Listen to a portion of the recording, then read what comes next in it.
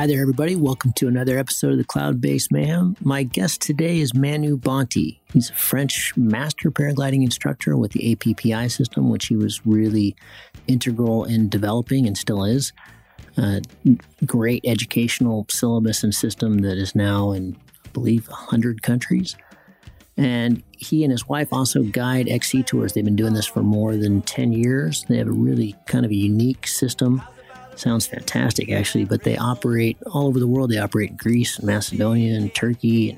And actually, today I was talking to him down in Colombia. He's been operating down the Cauca Valley for quite a long time. Discovered quite a few routes down there, and does these 15-day courses that are really grounded in aesthetic and safety and the mental aspects of flying XC more so than other ones I've heard. So really cool take from a very cool person who's been at this game a very long time. So please enjoy this conversation with Manu Bonti. There ain't no need for you. Manu, thanks for coming on the show. We have been working at this for several weeks now, and when we started, you were down in Colombia, and I understand you're still in Colombia guiding some tours. How things going down there? And hello. Thank you. Hello, Gavin. Thank you so much for inviting me. It's so cool to be in your podcast. I'm still in Colombia. I'm working here guiding cross-country clinics, working with my wife, Monique. If want to have an idea about the way we work, at the beginning, Monique, my wife, and I, we were traveling the world for years, in search of places to fly. And our criteria were originality of the place we fly, aesthetics, cross-country potential, and also we like also, trek and fly or climb and fly adventure. And when we decided to go pro, what we wanted to offer to our clients is, above all, share and discover nice original places we personally know very well and progress. And about Colombia, we were among the first, to bring pilot in Colombia 10 years ago. Now, of course, it became more popular, but there are still places we fly where we are the only foreign pilot to fly there. So this is basically what we do in Colombia.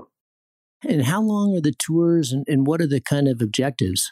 The tour we do, the projects of our clinics is connected with that vision of the flying we have. It's the search of aesthetical flights and progression. So it's typically 15 days tour, and the clinic is based, on basically on the tour. The clients, they discover a place.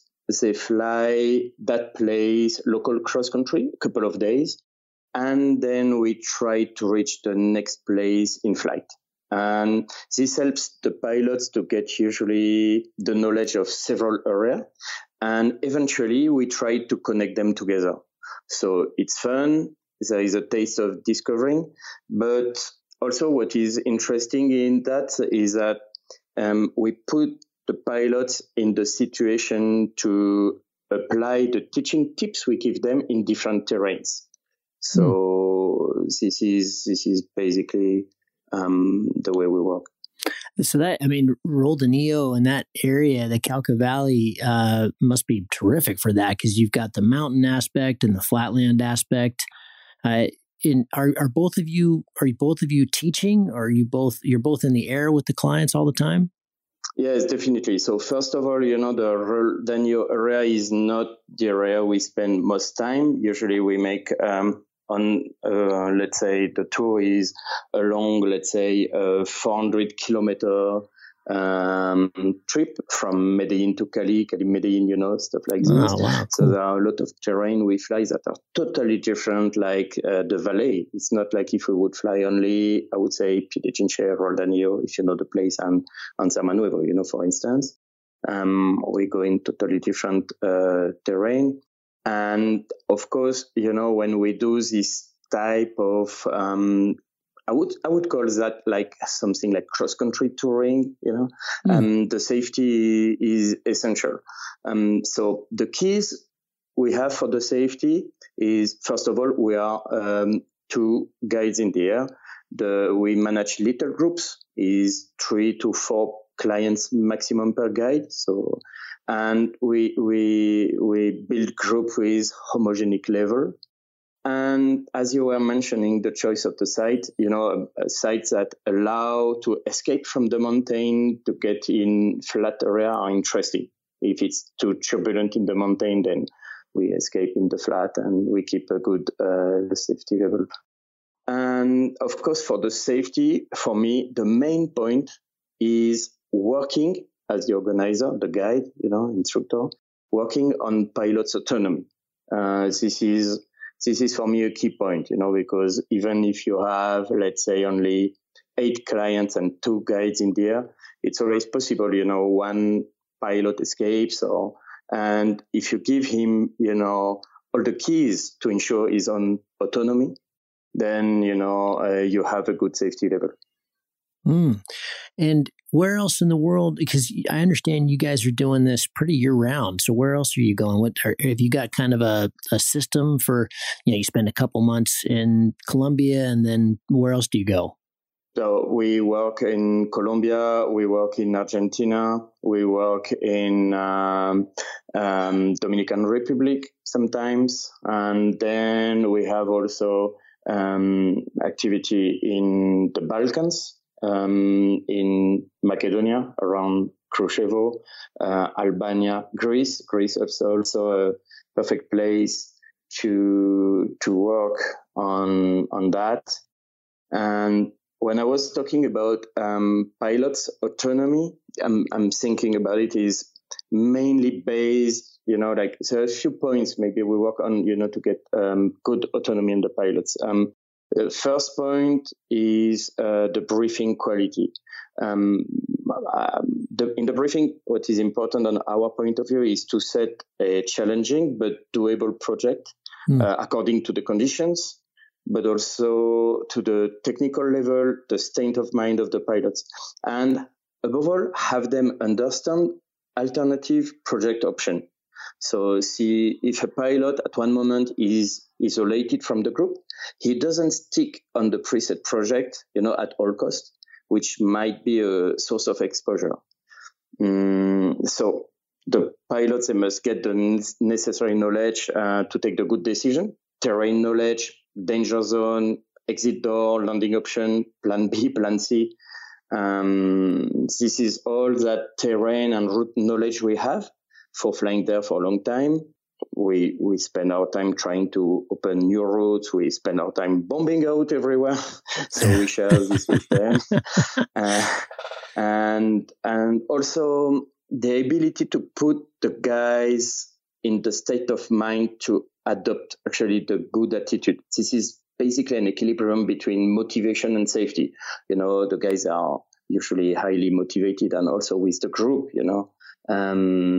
they get, or maybe sometimes over motivated, but put them, in this good state of mind. And I believe the key word is the following: would the pilot or the pilots be able to achieve the project without us, or even I would say achieve a nice flight, even if it's different of the project that has been set. I mean, if we could answer yes. That means that in many ways the objective is reached. So it sounds to me a little bit, I spent quite a bit of time in the late 90s instructing for Outward Bound, and these were typically month-long courses where in the beginning, the instructor team, there was always 2 instructors and usually 10 students. The object in the beginning, you were very involved. You're teaching them all the kind of skills to live in nature. So from cooking and, how to put ingredients into a pan and not burn stuff, to navigation and compass and reading terrain maps. And then as time goes by, you step out more and more and more. And as the autonomy of the students would increase, is that kind of the objective? Are you in a sense pulling out a little bit as time goes by, as they get more capable, more confident, more skilled? Yeah, totally. I mean, most of the guys, I'm sure you're aware that most of the guys that go for a cross-country clinic, they are super focused on making their personal best, you know, and that becomes, you know, their main objective. It's quite easy to remote control a group of pilots and have them achieve that. You know, like you can really, you know, sure, go here, go there, go do this. The guys by radio, spiral down, get them up, you know, and track them, you know, to their personal best. But in fact, this is not really what we are aiming at. You know, it's not the way we like to work. We like to observe the pilot, work on their weak points. And sometimes, you know, the personal best just happens without having specifically looked for it. Sometimes it's even when the guys, they come back home, they report tangible improvement of their flying, concretized, you know, sometimes by the famous personal best, you know, but in autonomy.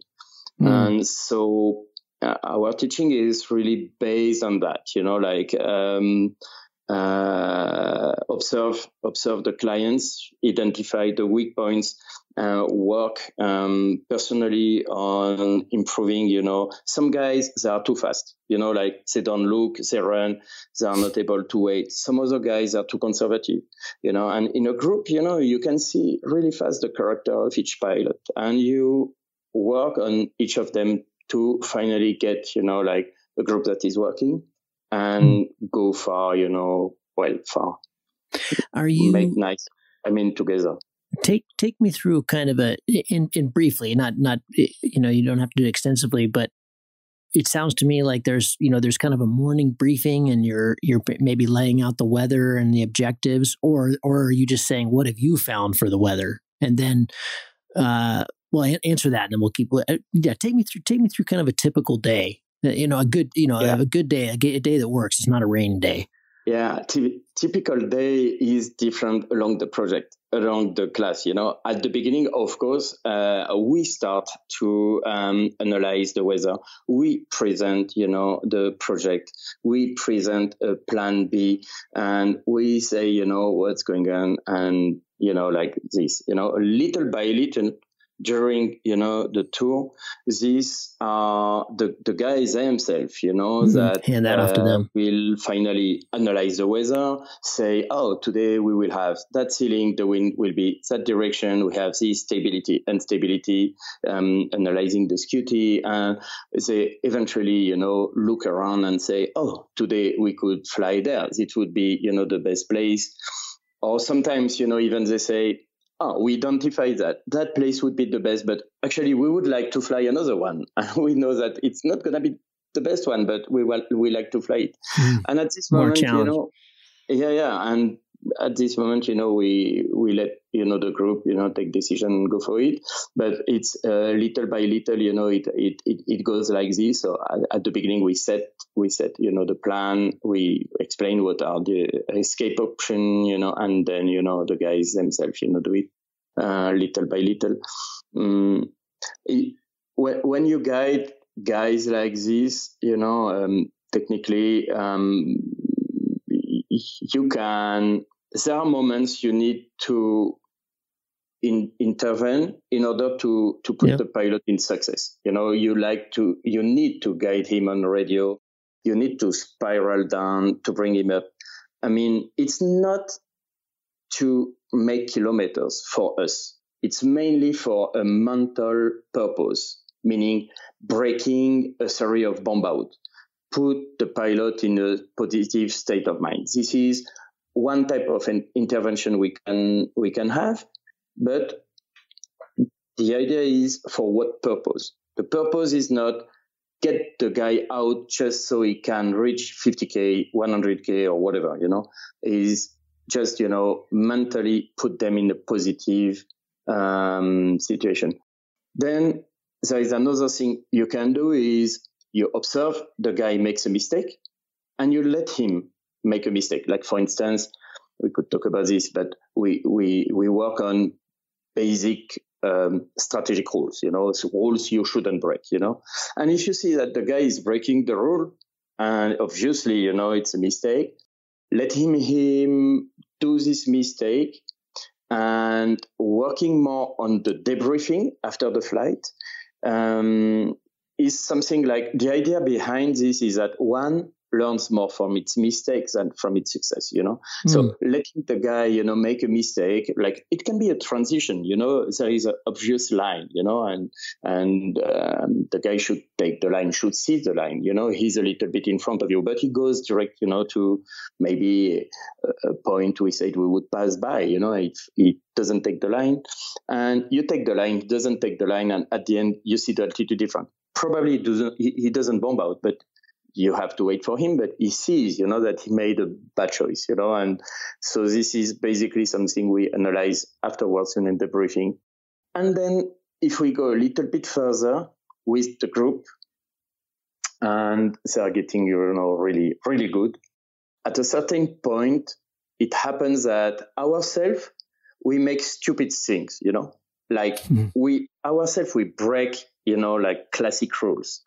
And so we assess if the pilots, they just follow the instructor because he's the instructor, or if they have a clear view of what should be done and they actually do it, and it's interesting when you arrive at that level to make something that is, very questionable, and see that the group, you have kind of aura, like as an instructor, sure. More or less the guru, and so it requires from the pilots a really, really strong opinion about what should be done, not to follow it.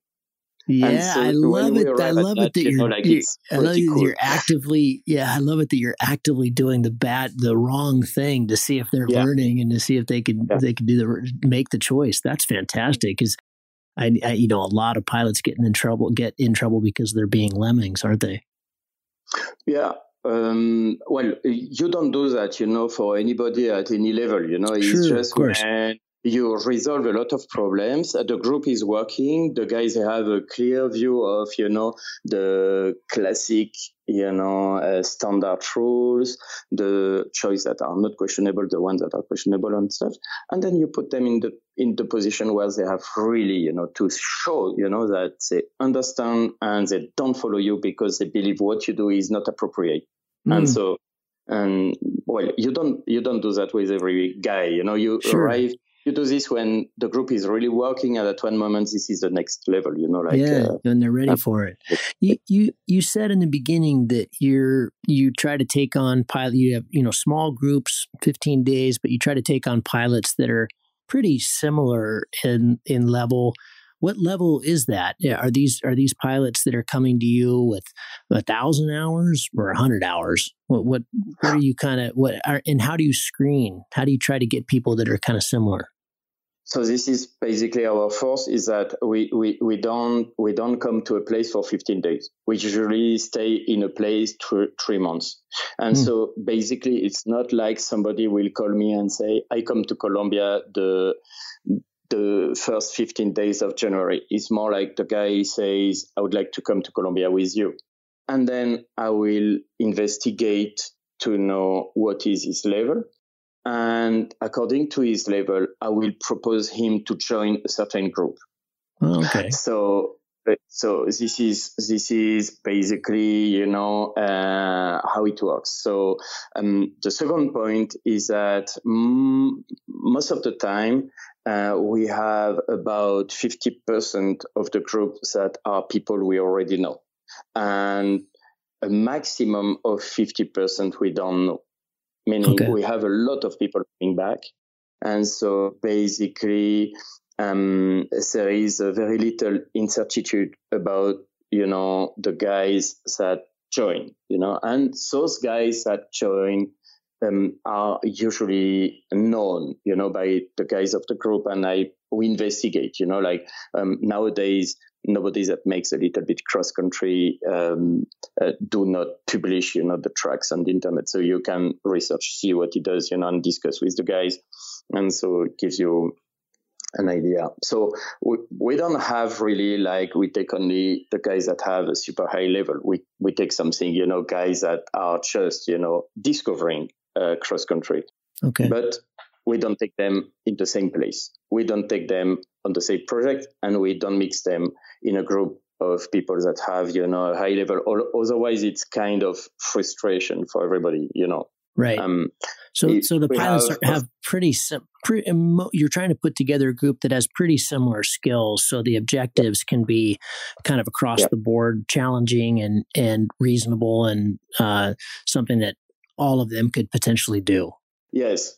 We were talking about that with a group of American pilots I was guiding, last week and last 15 days. And they said what was cool is that the projects were challenging but doable, and actually sometimes, most of the time we did it, and so this is like, they look at the projects, they just don't believe like it's impossible for them. They understand it will be challenging. And sometimes they realize it, so they see that in fact it was doable. So this is what keeps high motivation in the group also. But of course, one of the problem is to build groups that have kind of homogeneous level and willing also willing to fly. It's very important. Some people they have a high motivation, some others a little bit less. So it's good to have something like an evenness in the group. Yeah, that group dynamic is everything, isn't it? You mentioned that it sounds like you and your wife spend quite a bit of time on the mental side of flying, which I can certainly understand. That's mostly what makes good pilots, is the mental side, isn't it? How much? Let me ask this question: when you and your wife, between seasons or between courses, or even now on the course, how much are you putting into that side of the game? When you guys talk at night, listen, we need to work on this or that. How much is the technical? How much is the mental? What are the things you kind of have to hit over and over again? What are the big key teaching points that you find you have to that come up over and over again? I really believe the mental part is really the most important. Definitely, I would say, the most important point we are working on is have it can look, like stupid or amazing or whatever, but have the pilot enjoy the flying, feel good in the air, this is really the first point we are working on. And we can really often observe behaviors that betrays nervousness, and resolving that issue unlocks many blocking. For instance, I'm sure you know what I'm talking about. You observe pilots that are unable to top the thermal, leading to an endless headlong rush. You know what I'm talking about? Or inability to get the necessary altitude to make a safe transition, or inability to wait and get together with the group. Like for instance, eventually they get a little bit in the front and then they rush, in the front, they're unable to wait, bad observation leading to bad decision, inability to see or feel the good lines, all this type of stuff, So this is one of the most important point we are working on, is have the pilot, let's say, be natural, feel, like really good in the air. How do you? Let me ask you. How do you coddle that? What are you doing to? We have a special trick, which is well. First of all, we first work on something very classical, which is mental conditionment. It can be like a motto, like a little sentence. The people, they think, they talk, they shout, in the air. One of these magic sentences: the higher the better, like for instance, most of the guys, they are afraid to get high, whatever. And if they think it, tell it, scream it, and shout it. It's like it will, like relax all the muscles, make them breathe, and thinking something or hearing it, even if you say it, is totally different.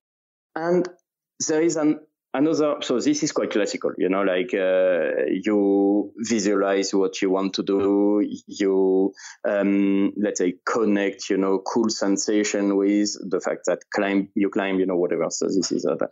But there is something we discovered. We have a special exercise we use for a total different purpose. Like I like to disconnect, for instance, the piloting from the vision.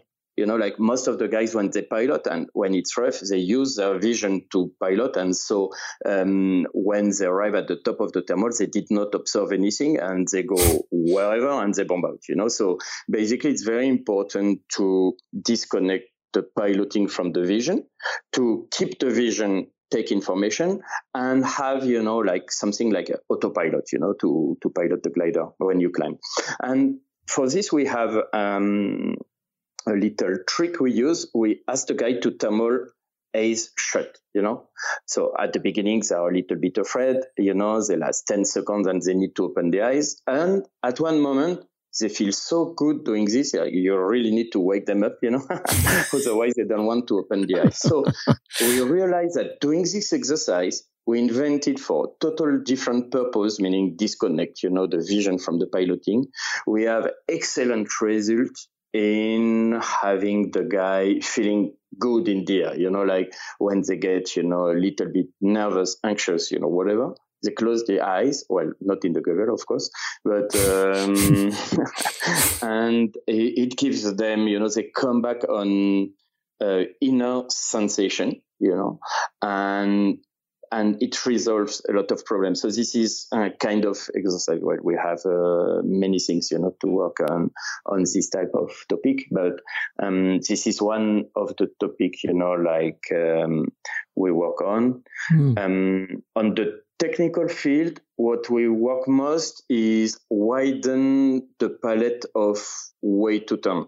Well, arriving at a certain level, most of the pilots, they have a good understanding of the thermal structure and a relatively good vision of the proper trajectory they should achieve, but they lack technique, to get it. It can be a wide range of reasons, maybe they just recently changed glider or harness, maybe it's a lack of technique, However, the idea is to be able to identify the reason and work on this. Then we work on strategy, and above all, in strategy, we mainly work on identifying standard cases that are not questionable. And if the pilot already applies those simple rules, he already limits the mistakes. And this also frees the pilot mind. So when they encounter a situation where actually they should make a choice, I'm talking before about situation when you don't have to make a choice. We know exactly you should do this. There is no question about it. So when they encounter then a situation when they have to make a choice, then they identify it and they are more sharp. If you want, I can give you a classic example. Great. I climb, I see a glider that is climbing faster than me, and I can reach above him. I should go. There is no discussion. You don't let somebody, climbing a little bit away faster than you if you can arrive above. The group is at base and goes, in transition. I'm under and I climb with a good, climbing rate. I don't go. I top before to go. Those are situations where there is no discussion. You should do this. We should do this. Then there are discussions where you need to wait to analyze the situation to take a decision. I climb. I see a glider climbing faster than me. He's not too far away, but I will not reach above him. So what do you do? At this moment, you need to decide. And this decision is not easy.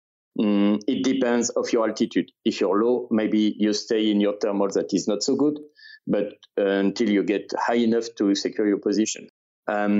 if the day is inconsistent, it's short bubble, short cycles, maybe you don't go because there is good chances you just arrive below the bubble, this is basically situation where you need to take a decision. This decision might be right or wrong, and so if the guy already identify all the situations that are not questionable and apply the rules, beam, like this at this moment, it makes things, easier and have them, identify this. So this is strategy. About energy.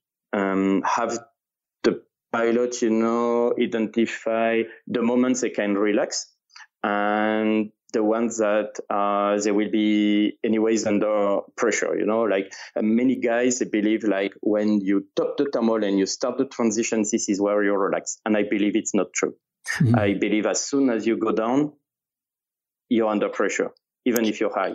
Sure. And so we identified a phase where the guy can relax is when they climb and they are high, like in the second half of the convective, layer, like in the second half, the higher half, of the climbing. So when they are low, they need to center. They don't want to miss the thermal, And then when they are low, they start to climb. They identify the start point, the arrival point, the drift of the thermal, and they look at the sky and they already build a strategy of what they're gonna do because they have an excellent view of the sky when they are low. They can also see easily when they are low the birds are climbing because you see them in the sky. And the higher you get, the more complicated it is to make observation because if you have a cloud above you, you get close to cloud base and your vision is not so good. And the birds, they are under you on the terrain, you don't see them so well. So this is basically the moment where you need to be able to relax when you climb and you're high. And so we work on this and identify where the guy should relax. And then as soon as they start the transition, of course, adjust perfectly the speed, and try to find, good line is something that is, like key point. And so it's not the moment you relax, actually. So this is all, kind of things we work on with tips, like techniques to wait. Cloud base is not the best place to wait because, like you're under the cloud, sometimes there are people, the trajectory is not predictable and the glider is not so much in tension, so you can get collapse, whatever. So we teach them, a few things like this, and we try to put this, in order, and then we have the theoretical input that come, as a personalized support, of what we observed on the field. We explain why. So this is basically how we work. So you had the mental, the technical, the strategy, and the energy. If you could divide those into 100%, what's getting the most weight? I would say first the mental with probably 50%. I mean, are you talking about what is the time we spend on it, or what is the importance on it? Because both. Mental, we talk all the time about it, like how do you feel today before to go fly? Okay, watch out, yesterday you made a super flight. And so today you're overmotivated because you want to fly even better. But look, the conditions are not the same. It's going to be complicated.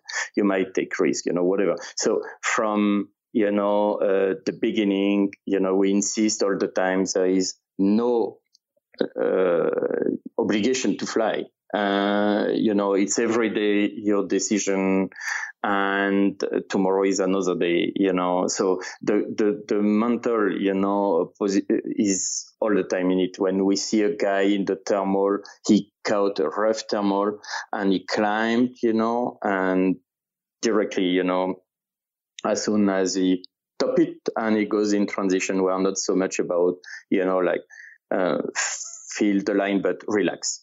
At this moment, okay, breath, okay, let your controls go, open your arms, breath, okay, you're cool. Now let's go again in the flight. Like every time we see this, it's mental is, like every time obsession, I would say.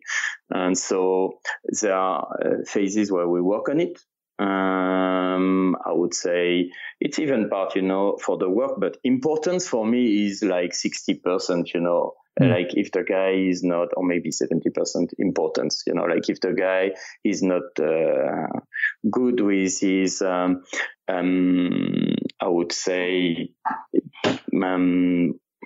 emotional control, then you can talk about technique, it doesn't make no point. So we first need to take this in consideration and work on that, and then we can talk about technique, strategy, whatever. And energy is also, something that is connected with the mental, like the guys that start to be tired, at one moment, the guys that believe, like it's the last days of the tour and we will do something like now, Yeah. And so taking all this in consideration, tiredness, motivation over not motivation, lack of motivation, this is basically like a key point, in the progression and also in the safety. And you've stressed safety now several times, and at some point here, we're going to transition to all the work you're doing with APPI. But before we get to that, all these years you've been guiding, and all these years with your wife, and all these places you've guided, you've had a lot of students, and I know you instruct instructors as well. What 3 things do you see that lead to problems? What are the 3, most recurring things you see? First problem, social red. Social red syndrome. Social red? Yeah, the weekend warrior, Like I post my flights. Okay, so basically the external motivation. Like I don't fly to fly. I fly to show the people I'm able to do this. And so all the guys that post their flight, like I did this, like blah, blah, blah. At this moment, there is, we don't need this in the paragliding. I'm convinced, I'm really convinced paragliding is dangerous enough. we don't need any social pressure. Many people, they say, paragliding, that's a sport with risk, but it's not dangerous. This is bullshit, Yeah. Paragliding is dangerous. I've been making many sports, and I don't remember. Well, I did not do base jumping. Okay, but I don't remember any sport I did where I had so many friends that killed themselves. Seriously, like in this moment, every year I have 2 persons I know personally, they kill themselves every year. However, it's super cool to fly. I like it, I wouldn't stop, for nothing. But accept this, I believe, is the first step in direction of safety. Yeah, absolutely. And yeah, you have a certain experience in the flying, I'm sure. You understand what I'm talking about. And sure. So this is basically, the first problem. I believe there are 2 things, like 2 things we should think about, First point, what is a good paraglider pilot? What is a great flight, for instance?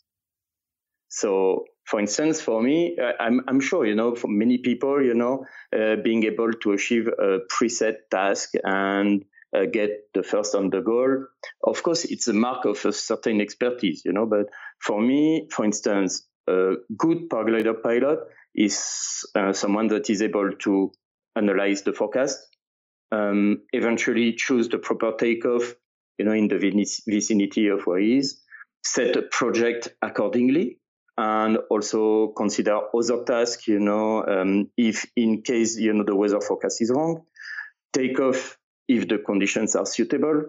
Once in the air, assess the real conditions and choose the proper projects, between the projects he imagined. And during the flight, be able to assess, the weather evolution and adapt his project, not say, I decided to go there, so I go there. So this is basically what we teach to our guys, when we make our briefing. We say, okay, we'd like to do this, but however, there is, other option. And arriving to this point, which is kind of tricky point, to pass, if it doesn't work, here is, optional, way, to shorten or even, if we get there and it's still good, maybe we will lengthen the project or whatever. This is the idea, is be able to adapt, Above all, the vision we have about what is a good pilot is a pilot that is able to manage the level of exposure, and so this is one point, what is a good pilot and what is a great flight. Of course, there is the magic of the numbers, 100 kilometers, 100 miles, whatever. But for me, for instance, the aesthetical dimension of the project, its originality primes on the number of kilometers. And I remember a pilot I was guiding last year, and we achieved a wonderful, very original flight above pretty wild terrain, I must admit, And that guy was asking me if I had, at the end of the flight, we landed and I was so happy, to make this with the group because that was a route I opened, pretty wild, but okay. And so we land, and the guy was asking me if I had advices to give him about his flying. And he was actually asking what technical points he could improve. And so I thought, 2 seconds, and I asked him, if he was aware, we achieved a pretty rare flight. Anybody looking at the track would call us crazy. And he said, oh, yeah, I agree. And I asked him if he had the feeling in any moment of the flight we took a risk, or he took a risk. And he said, no, any moment I knew perfectly where I was and what I had to do if I wouldn't climb, to keep safe, because the briefing was done like this. And so he understood the briefing, and he felt, super secure doing this. And so I said to him, okay, I have nothing more important to teach you. Find the way to do safely exceptional flight. And I believe in the paragliding scene, there is a big deal with stories of pilots doing ambitious projects where they report, being lucky to survive the adventure. And of course, there is probably a part of exaggeration, storytelling. I'm sure, the guys that do those incredible adventures are extremely prepared. But finally, I don't think it's a good example to give to the community when one is concerned about the accident, in the sport.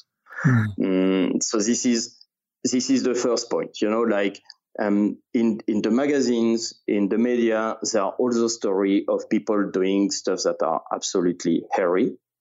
I'm sure they are super prepared, but in the storytelling, it's just like, oh, I almost died, 10 times, and everybody finds this is cool, and I don't find this is super cool.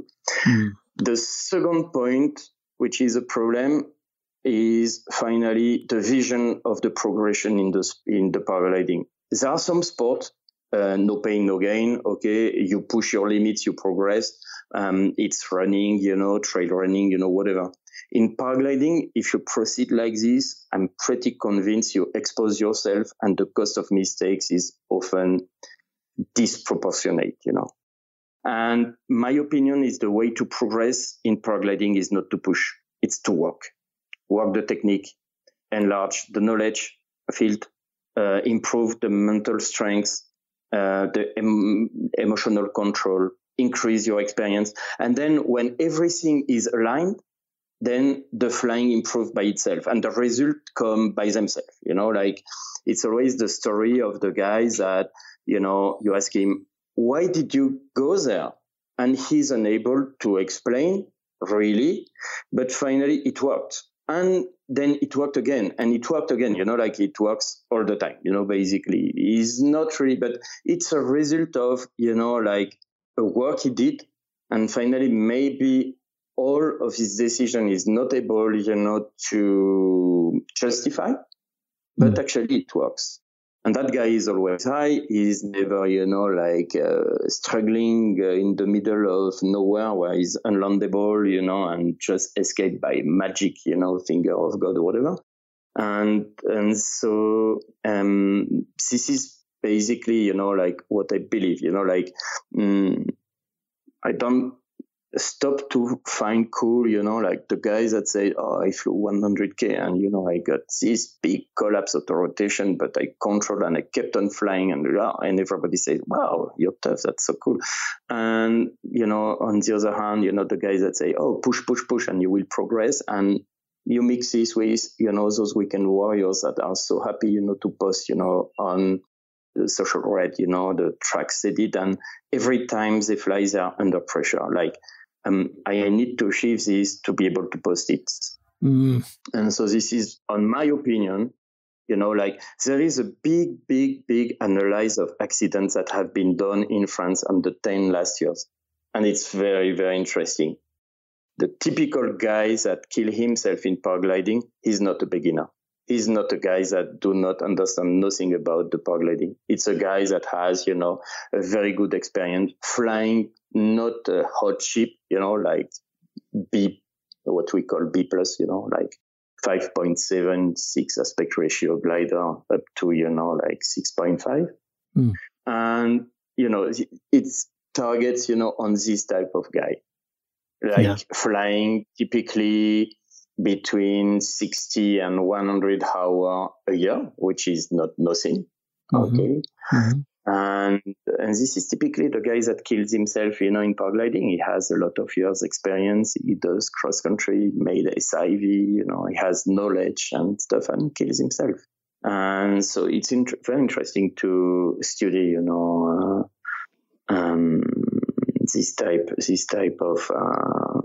of accidentology, analysis of accident. And it's the same, when we work with our client. Many times the guys arrive to the clinic, as I said, they're obsessed by making their personal best, and it's their main objective. And the idea when we make the briefing and the debriefing is really to change their vision. And you can do it as an instructor, like if your briefing and your debriefing is based on what they're going to improve today, then, the question of the numbers passed on the second, screen, in the back, and it naturally it goes, in the back. And the guys are more focused, and their happiness is connected with, let's say, how they have been improved. They have been able to improve the points you have been able to identify. And they create like they had a weakness, on that point. And so when they see that they improve this, then it's good. And then, as I said before, eventually, the personal bet comes, but it was not the goal anymore. The goal is feel good in the air, fly nicely. Okay, I flew 100 kilometers and I made 5 low save. Oh, cool. You are good. You have been able, to make low save. However, is this cool? Is this a proof of success? Because if you're able to fly 100 kilometers and make 0 low save, because you took all the time the good decision, at this moment, who is a better pilot? Yeah. So of course, being able to escape from a low save, in Colombia, 60 meters from the ground, 180 feet, it's like, wow, you're super happy. But each time you lose your energy, and it's not a proof of, I would say, smart decision. And when you are able to put the guys, in this type of state of mind, not only you improve their general efficiency, performance, but also, you have them fly safer. So that's quite cool. Very well said. I've often said on the show that, I'm sure one of the tools you must use after flying, to analyze and to give feedback are the databases. Things like XContest. They're incredibly powerful and they're fantastic tools, but there's a dark side to them as well, isn't there? And when there's so many synergies with life, with flying. I find them everywhere, but chasing kilometers and chasing distance or chasing your personal best is just the same as buying a bigger house or a better car. The end result doesn't change who you are. It doesn't change your level of enjoyment or joy or happiness whatsoever. We know it's a fool's game, and yet we do it, And I think if you instead fly for, that's a pursuit that has no end. There's no, it just, you land and you've broken your personal best, and then you just have to break another personal best. Well, where does that lead? It doesn't lead anywhere. So it's, if you fly for, like you said, if you fly for the aesthetic, or you fly to, there's so many other things to fly for to get more enjoyment. Just fly to get better and enjoy that from the day is a goal that you can reach. Yes, well, you said it has no end, but it has also no meaning. You know perfectly that, is that day doing the classical 60-kilometer triangle around your home is so easy. And the next day is going to be extremely difficult, to achieve it. The kilometers are just doesn't make sense, in paragliding, unless you are, in a kind of competition where all the guys are on the same task the same day, whatever. But basically, from the beginning, if you state to the guys that, okay, today we go on a 40K project, but it's beautiful, but it's complicated, and it's original. Very little people flew that route, and it's a route I opened, blah, blah, blah, and almost nobody went on that route. And then, the guys, they touch the fact that kilometers are not the point. What is the point is the beauty of the project, the originality of the project, the beauty of the landscape, where do you fly? And it's typically here in Colombia, like if you really want to fly kilometers, you go to Roldán and you stay in Roldán, because it's definitely the place where you can make, best flying, take the best, like when you can fly, let's say 50 kilometers in Antioquia, you see people achieving 150 in Roldán, Mm-hmm. But I wouldn't trade the 50 kilometer. I can fly, like the magic triangle, like where you pass, along, incredible landscapes and tricky, place where you need to be clever and stuff. And, like 150 you do in the valley. So it's cool to do 150. I like it too, but it's just, to have the guy touch with their finger at, like making that distance in that place, requires much more, that maybe 3 times more distance in another place. And so there's not so much focus about it. And it's just a question of education, like there is the record chasing stuff, in all the magazines. And so all the pilots, they step, on this, and they dream, to fly 100K, 200K, 300K, whatever. But if you change, the vision and say, okay, what do you think about that flight? Oh yeah, it's long, but it has virtually no interest.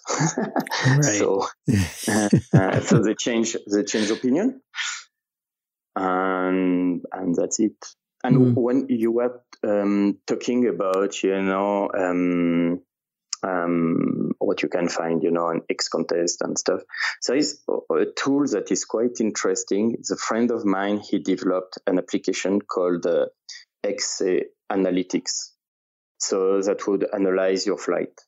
And when you make a group flight and you analyze, the flight, they share, basically, I will make it roughly, they share the flight in four parts. In fact, 8, but basically, 4 interesting parts. One part is the climbing. One part is the transition. One part is the line. And one part is the searching. You understand what I mean? Mm-hmm. When you search, like you're not really climbing, and at one moment you're circling, but you don't climb, and at one moment, you find the thermal and you climb. So this is time you lose, basically. Then the climbing, you can analyze what was your climb rate. And it's really amazing, between two pilots, between the best and the worst pilot in climbing, in a group of 8, you have one guy that is climbing, twice as fast as the other one. Clearly. I'm showing comps, is the same. Sure. And in transition, basically what was your glide in transition? So if the guys, they have virtually gliders that are pretty much, the same aspect ratio, the one that exits a little bit better from the thermal, we work on that, by the way, like what speed exit the thermal, where exit the thermal, blah, blah, blah. And between one guy that exits, properly the thermal, and one guy that do not exit properly the thermal with the bad speed, bad, place. And in a few seconds, we can get, like 20, 30 meter difference, So this impacts, on finally the glide ratio. And when you compare this, in this way, I'm not a competition guy, but I like to fly my glider at its best, for this. And this is also what I try to give to the people. I say, we're not here, to go a little bit further than our friends. We are here to go far together, or to make a nice project together, but basically be able to fly the glider at its best, It's a key point. And basically this little application really helps, for the guys, compared to the group, and measure, how they improve, how fast, what is their average climbing rate in the thermal, how long did they waste time before to center properly the thermal and climb. How was their climb, and what is the part of line, the part of the flying, you fly straight with a glide angle that is better than the natural glide angle of your glider. Like you have a line, or climb, or you don't, you just level, or you go down, but not like a glide of, 8, 9 or whatever, but rather 25. So this is, I have a line. So basically this little tool is not a tool that would push the guy, to take risk, but that shows to the guy how good they fly. Basically. So technically, like it's not about, route choice, but technically, how good they flew. So that's interesting, I believe. It's one of the tools that is interesting, and do not push the people, on the dark side, of the paragliding, like taking risks, getting low, or whatever. Before we jump to your work in APPI, we went down the line there of the things that you're seeing that cause problems. Did we finish there? Is it, you talked about kind of the social, trying to put stuff out on social media. You talked about chasing kilometers. Did we miss anything? Yes, I think it's really the main problem. Okay. I really believe, I don't believe the guy killed themselves because they didn't understand what was going on. I don't understand the guy, they kill themselves because technically at one moment they are not at the level, but it's a whole mix between what project you set according, to your abilities, to your state of mind, what glider you fly according to your abilities, to the conditions, you fly in, and what are the safety margin you take. Yeah, I'm sure if you that's the one I was hoping you were going to hit. Yeah, I'm sure if you think about it, most of the guys that impacted on the ground, they had a major collapse close to the ground. Sure. Yeah. So this is at one moment they were flying a glider that was too tricky for them. There is a mix between the conditions at that place, the safety margin they had towards the terrain, and the technical level required to fly that gear, in those conditions.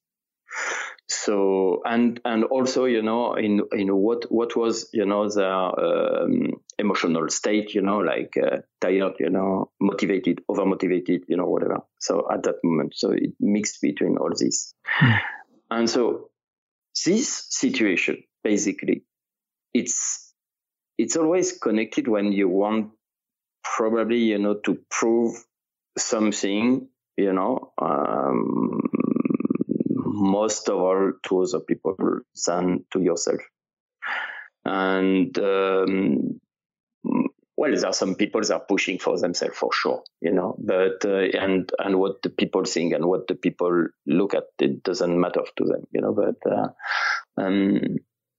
last year I had a very good friend of mine, he killed himself, in the valley, and he was 100%, for instance, in this type of situation, like posting his flight, and being super focused on what the people would, think about what he was doing. And yeah, when I was looking at him flying, I was always wondering, what is the part of fun he has?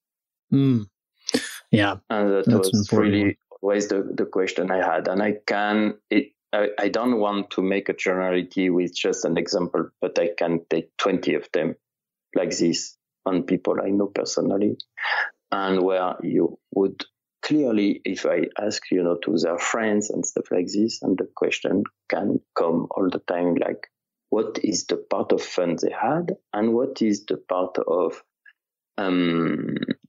some kind of research of like recognition from the community. I'm not far to believe. Okay, XContest is incredible tool. Okay, when I arrive somewhere, I put, I make a flight research. I put the cylinder and I look what has been done. I study the tracks, and stuff like this. It's just magic, like it opened, the field of, what is possible incredibly. But the dark side of this is finally, this, like, how does it push the guy to do something they wouldn't do if they wouldn't pause their flight? And I'm pretty much convinced if one day or one other, the guys from XContest, they say, okay, we stop. It would have an impact, on the accidentology, I'm sure. There was a study a few years ago. I don't have the result. And the two students in France in university, they made a study, on the connection between social media and level of risk the people, feel like they take, and the connection, between that.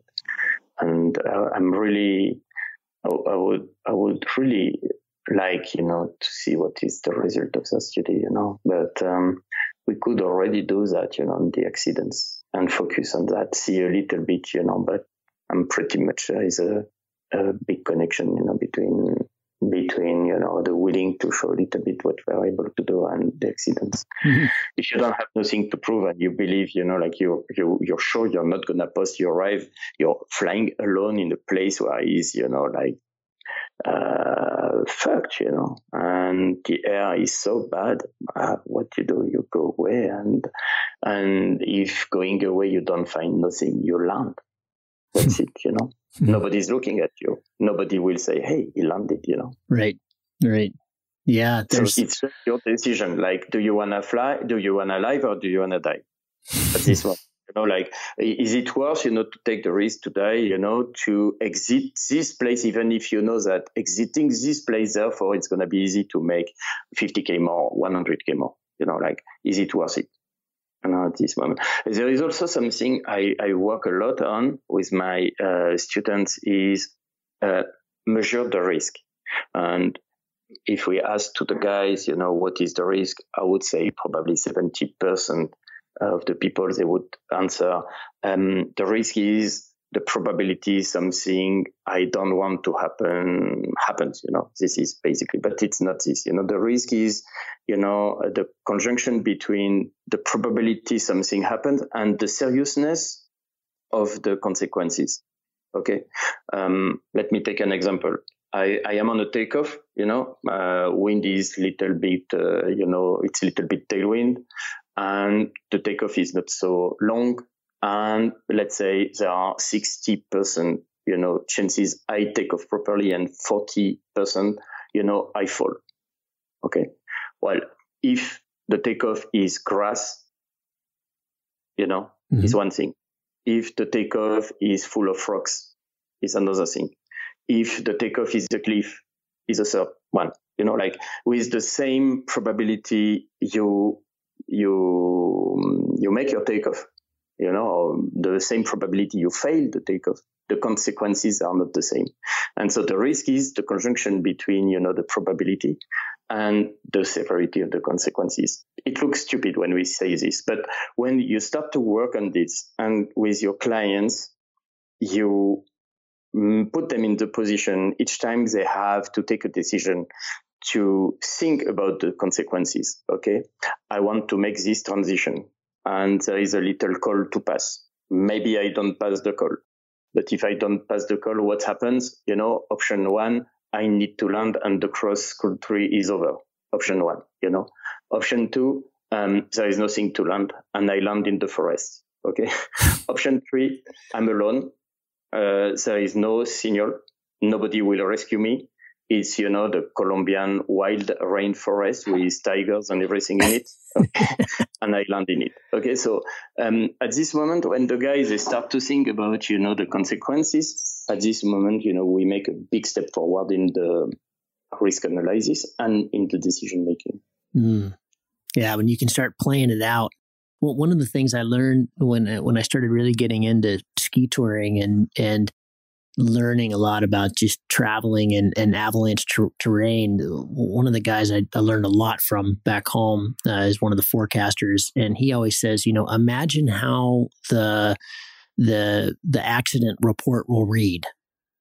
Just imagine it wherever you're standing, just right now. Imagine if you make this move and it doesn't work out, what will the accident report read? And if it's, then he made this bad decision, and then he made this bad decision, and then he made that bad decision, because it's usually a series of bad decisions that lead to it. It's not typically one thing, like you just said, okay, well, maybe I'm going to make it over the coal, and then you get to the coal, and well, maybe it's always a series. It's usually a cascade, just like it is when we lose our gliders. It's a cascade of events, and that always helps me come back to more grounded. Like if that accident report's going to read like I'm an asshole, I'm doing the wrong thing.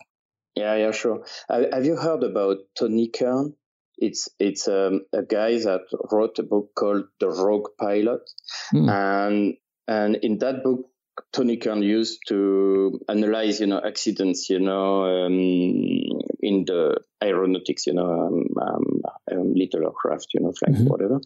And the conclusion, finally, of the book is that when the pilot, at one point, the pilot had a decision to take. He had several options.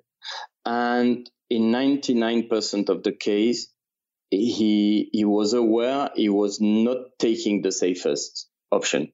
And then, the problems, appeared. But it's not like the guy do not know. They know, they arrive at the position where they have to take a decision, and they know that one decision is the safest decision to take, but they didn't take it, and they were fully aware of it, and so that's usually the case, in paragliding, like the guys, they know, and they don't take the good decision. And as you said, on top of that, it's cascade of, several, bad decisions, by the way. Manu, just because I'm sensitive to your time and I really want to talk about it because I'm fascinated about it. And we had a little bit of discussion a couple weeks ago when we first tried to pull this off and with the bad connection. But I want to talk about APPI. I hadn't thought we'd go down that rabbit hole of safety, but I'm really glad we did. That was terrific to hear all your thoughts about that and to know what you see in the field. But I think that's a good transition to APPI because that's obviously what you're teaching as well with that. So give us a brief of what APPI is. Marco told us a little bit about it in his show, but tell us about what that is, what the work you're doing, and how it seems to be how it's kind of transforming a bit the instructional side of our sport. Well, first of all, APPI is an association of paragliding pilot and instructor, which is based in Switzerland and has been founded in 2009. So basically 11 years ago. The main guy behind was David Arufat, which is a Swiss instructor, and David was living in Nepal, and I would say teaching, to the Nepali people how to fly. And at one moment he believed, it was good, to make a proper system, for Nepali people. And really, really fast, he understood that making an international system of teaching and certification had a meaning because more and more people are traveling, and maybe one guy will learn how to fly in USA and then come take a cross-country clinic, in Colombia with maybe a US instructor, or maybe a French one, or maybe a Colombian one, and then go, for instance, in Turkey to Oludenis and make SIV, and whatever. And so the progression now is not like everything in the same place. The guys, they travel and they progress. And if they have some certification in the system and they arrive, in another country, maybe the instructor has no idea about, what means the certification they got. So the first idea was to offer to the pilot and instructor a worldwide united education system. So this is the first point. The second point that came, behind this was finally to create something like a quality label. Like if we certify a tandem pilot, if we certify, an instructor, this means that this guy has a certain level of knowledge, technique,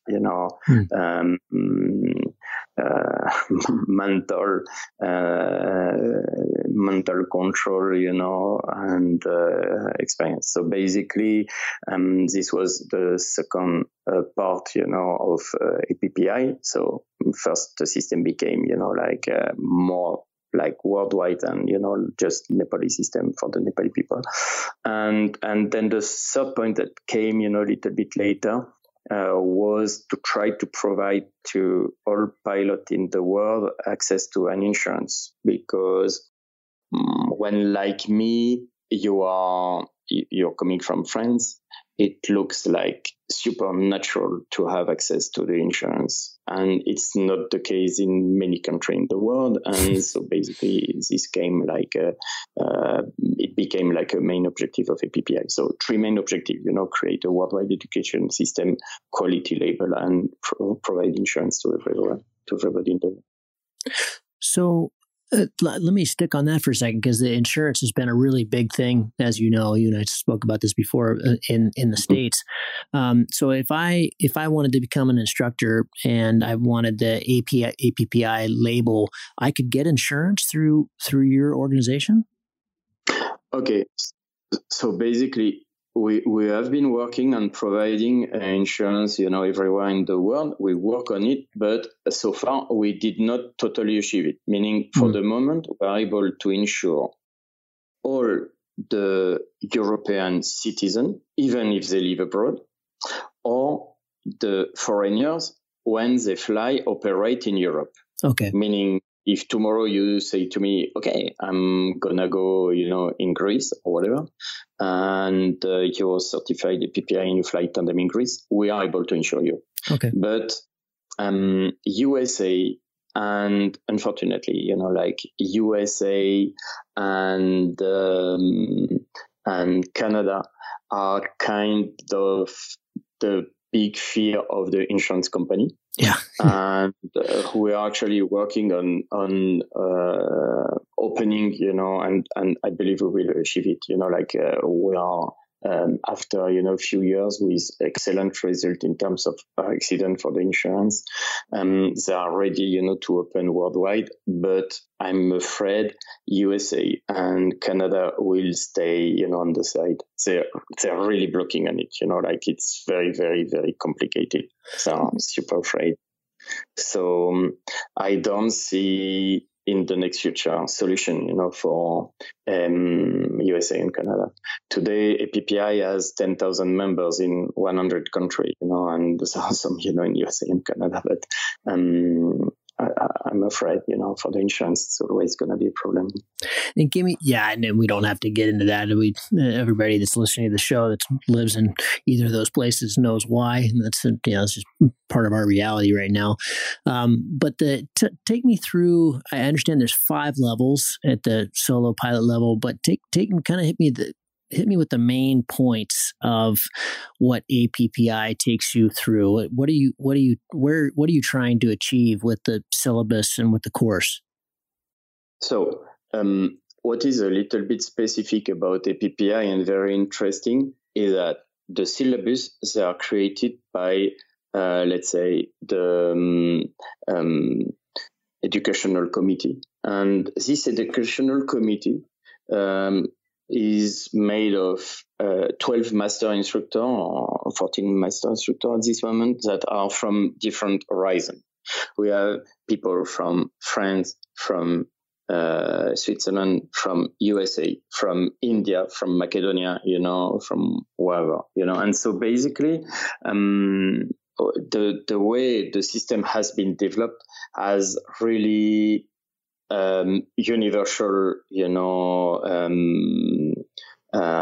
let's say value. And this is something I did not realize at the very beginning. And then, when in the discussion, maybe the guy from USA will say, okay, we should do this. And then the guy from India say, are you kidding? If we do this, in my country, it's never going to work, for that and that reason. And so basically, I think this is one of the big strengths of the APPI system. Is not a system made by French people, for French pilot, or by, US masters, for US pilot. It's something that is more, and it's really rich, very interesting. So the system, so we have, of course, a pilot manual, we have a logbook, where everything is described, and all this is available, I would say, at this moment, probably 10 languages, and for instance, we have an online theory training system with a pool of 500 questions. At the beginning we had 3,000 and we decreased it to 500, and I can totally give an exam to a Chinese guy, he would receive it in Chinese, and then I will get the wrong answers, he did in English or in French or whatever. And then I can make a report to him, a feedback, saying, okay, you passed the exam, but however, you were wrong on this one, and I want to talk about that with you, So this is like the online theoretical exam virtual room is quite advanced, for this. And then there are some specificity in APPI that, with APPI a little bit different, like the other federation. Like, for instance, you cannot be advanced pilot if you don't have an advanced SIV certification, because nobody needs to be advanced pilot. The guys that want to be advanced pilot, it's because they want to become tandem pilot or they want to go for some comps, whatever. And so we believe that, being able to pilot, the glider is a key point. Is it a good point? Is it a bad point?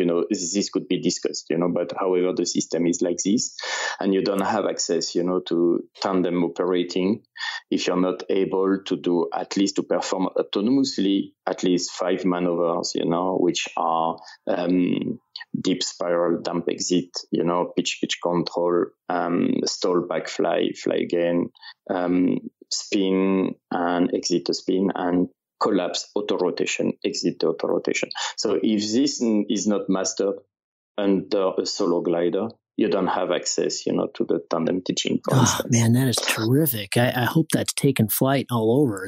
That's solid. Those of you who are listening will have details about all this and more, and all the stuff that Manu's talking about in the show notes for the show. And Manu, I'm really psyched we were able to pull this off. I can't wait to do some flying with you. I wish you the very best for the rest of your time down there in Colombia with you and your wife and all your students. I hope you guys are having fun. I'm sure you are. And thanks, man. I really appreciate it. This was incredibly valuable and instructive. Thank you. Thank you so much. Hope to see you in the air and share, some thermals together. That would be great. Thanks, Manu. Thank you. Go straight to hell, boy. If you find the Cloud-Based Mayhem valuable, you can support it in a lot of different ways. You can give us a rating on iTunes or Stitcher, or however you get your podcast. That goes a long ways and helps spread the word. You can blog about it on your own website or share it on social media. You can talk about it on the way up to launch with your pilot friends. I know a lot of interesting conversations have happened that way. And of course, you can support us financially. This show does take a lot of time, a lot of editing, a lot of storage and music and all kinds of behind the scenes cost. So if you can support us financially, all we've ever asked for is $1 a show. And you can do that through a one-time donation through PayPal, or you can set up a subscription service that charges you for each show that comes out. We put a new show out every 2 weeks. So, for example, if you did $1 a show and every 2 weeks, it'd be about $25 a year. So way cheaper than a magazine subscription, and it makes all of this possible. I do not want to fund this show with advertising or sponsors. We get asked about that pretty frequently, but for a whole bunch of different reasons, which I've said many times on the show, I don't want to do that. I don't like having that stuff at the front of the show. And I also want you to know that these are authentic conversations with real people, and these are just our opinions, but our opinions are not being skewed by sponsors or advertising dollars. I think that's a pretty toxic business model. So I hope you dig that. You can support us. If you go to cloudbasedmayhem.com, you can find the places to support. You can do it through patreon.com/cloudbasedmayhem. If you want a recurring subscription, you can also do that directly through the website. We've tried to make it really easy, and that will give you access to all the bonus material, little video casts that we do, and extra little nuggets that we find in conversations that don't make it into the main show, but we feel like you should hear. We don't put any of that behind a paywall. If you can't afford to support us, then just let me know and I'll set you up with an account. Of course, that'll be lifetime, and hopefully you're being in a position someday to be able to support us. But you'll find all that on the website. All of you who have supported us or even joined our newsletter or bought Cloud-Based Mayhem merchandise, t-shirts or hats or anything, you should be all set up. You should have an account, and you should be able to access all that bonus material now. Thank you so much for listening. I really appreciate your support, and we'll see you on the next show. Thank you. Go straight to hell, boys. Go straight to hell, boys. Oh, Professor.